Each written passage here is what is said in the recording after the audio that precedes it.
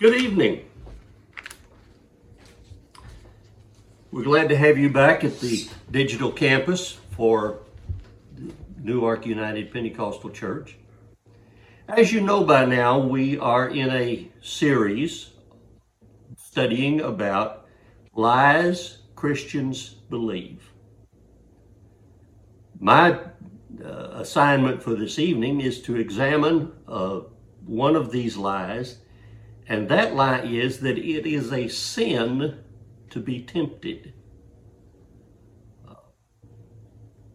This lie, which is quite widespread in many places, tends to bring discouragement to God's people and to bring condemnation to our thoughts, among other things.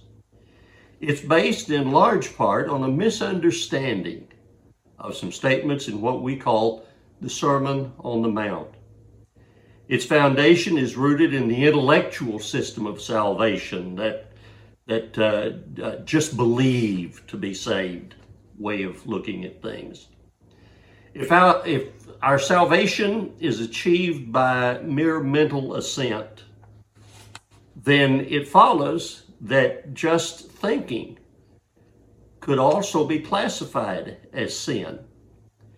In the religious tradition in which I grew up, it was commonly expressed as, it is just as bad to think it as to do it. It's from this paradigm that I would like to launch this study. A major scripture used as a basis for this doctrine is Matthew 5:27. You have heard the commandment that says you must not commit adultery. But I say, anyone who even looks at a woman with lust has already committed adultery with her in his heart. This is from the New Living Translation. A quick scan of these verses could and indeed has caused this misinterpretation, especially if one minimizes or ignores those two words, with lust.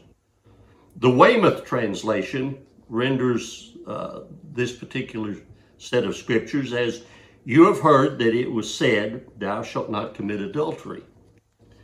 But I tell you that whoever looks at a woman and cherishes lustful thoughts has already in his heart become guilty with regard to her. And therein lies the key to this situation.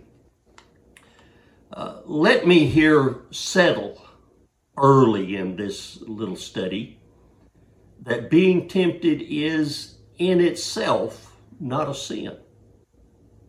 Do I have proof? Well, Matthew chapter 4, verse 1 tells us, then Jesus was led by the Spirit into the wilderness to be tempted there by the devil.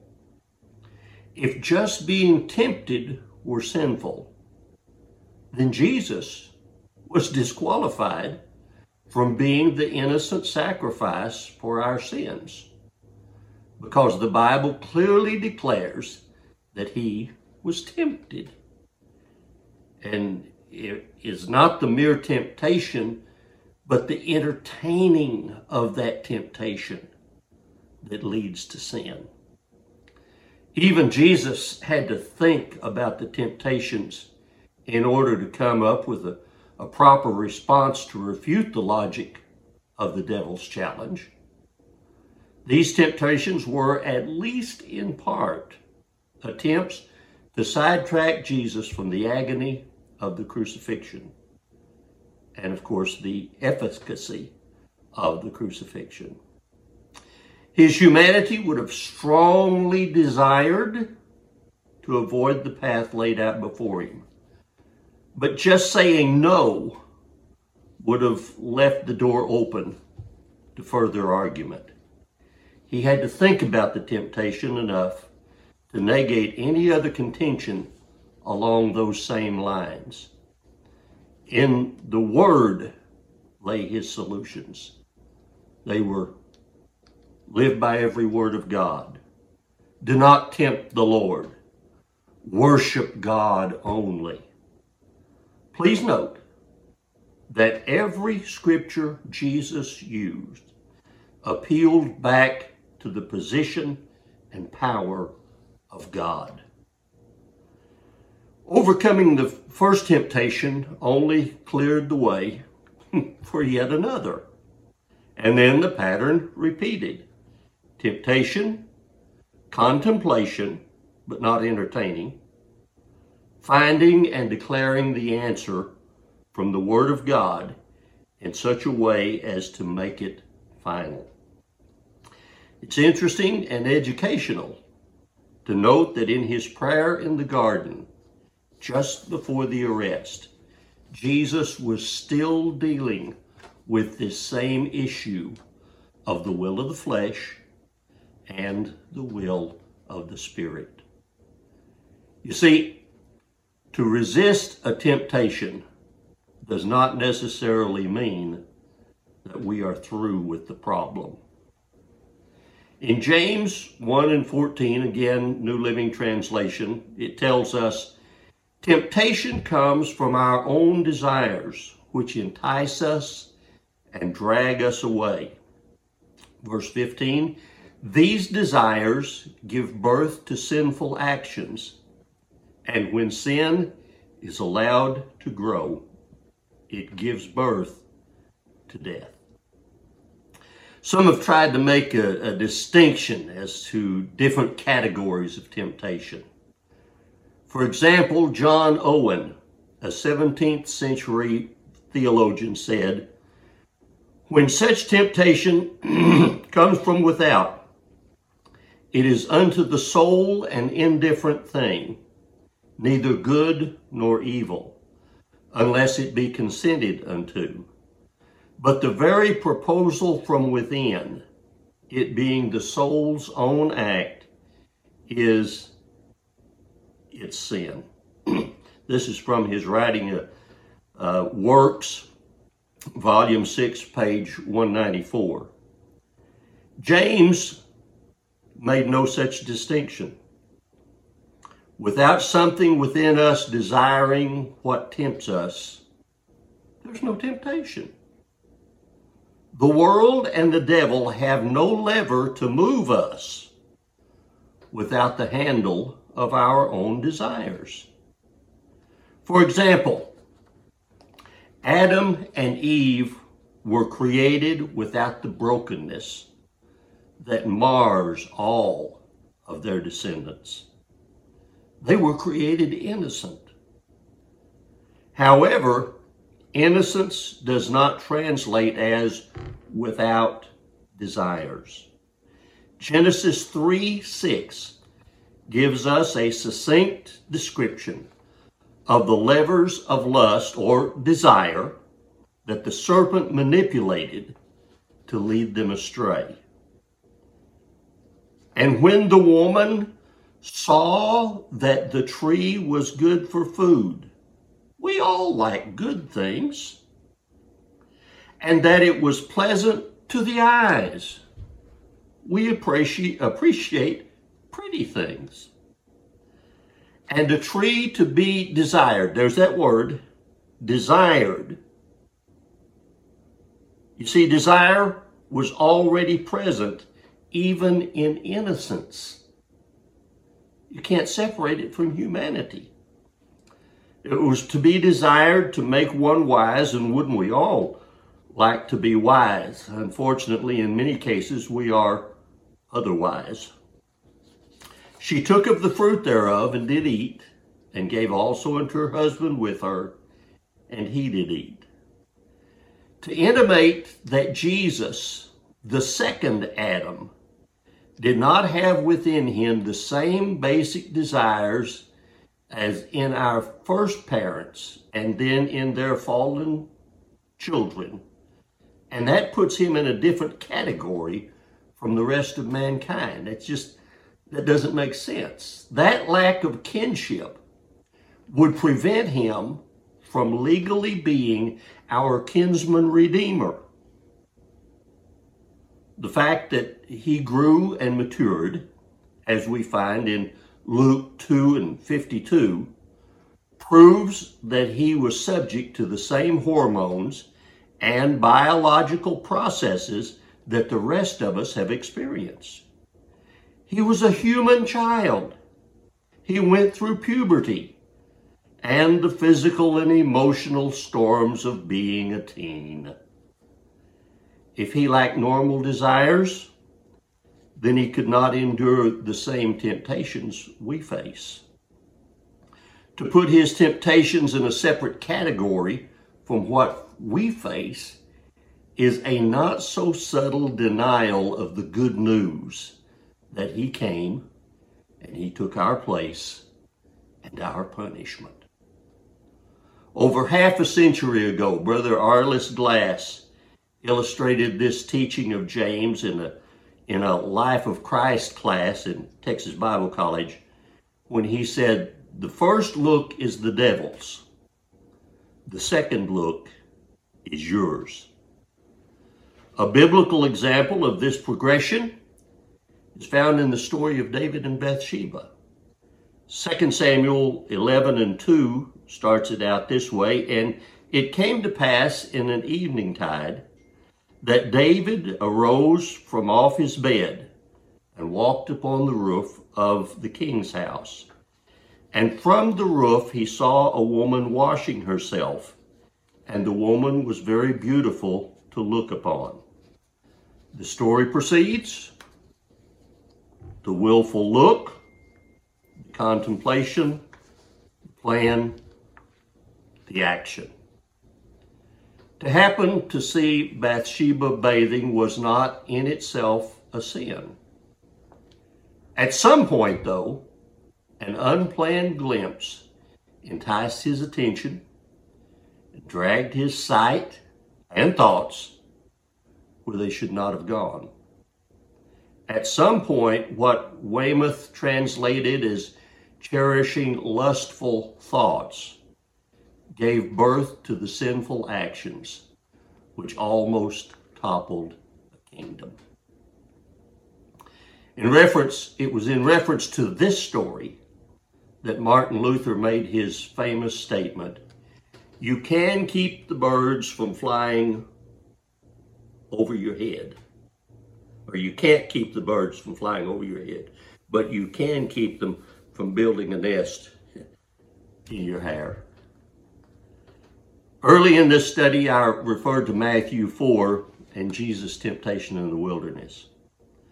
I want to finish it out with the culmination of the lifetime of tests, trials, and temptations experienced by the man Jesus during his sojourn among us.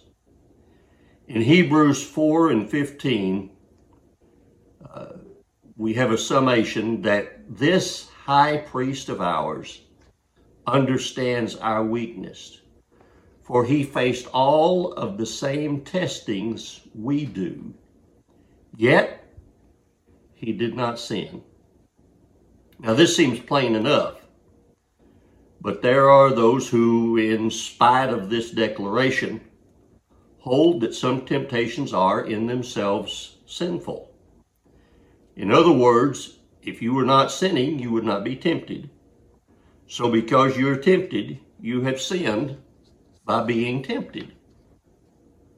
For example, William G.T. Shedd, a 19th century theologian who is still quoted in his 3-volume study called Dogmatic Theology, said, he, speaking of Jesus, was tempted in every way that man is, excepting by that class of temptations that are sinful because originating in evil and forbidden desire.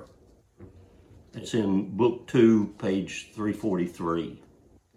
He also wrote, Christ's temptations were all of them sinless, but very many of the temptations of fallen men are sinful. That is, they are the hankering and solicitation of forbidden and wicked desire. The desire to steal, to commit adultery, to murder is sinful, And whoever is tempted by it to the act of theft or adultery or murder is sinfully tempted. Again, from Dogmatic Theology, Book 2, page 341. I didn't note any exemption like was mentioned here in Hebrews 4:15. The King James and American Standard Versions translate the pertinent words as "in all points tempted." The Amplified and Weymouth say "in every respect," while the New International Version and the Net Bible use the term "in every way." And the Greek word from which they translate "all points" is a very inclusive term, all. It doesn't seem that there can be a scriptural basis in this verse for the way it's presented by those who want to use it to bolster their erroneous doctrine of temptation itself being a sin. What we experience, Jesus also faced. Let me close with another spiritual scriptural passage from Hebrews chapter 2 and verse 16. We also know that the Son did not come to help angels. He came to help the descendants of Abraham. Verse 17, therefore, it was necessary for him to be made in every respect like us, his brothers and sisters, so that he could be our merciful and faithful high priest before God. Then he could offer a sacrifice that would take away the sins of the people.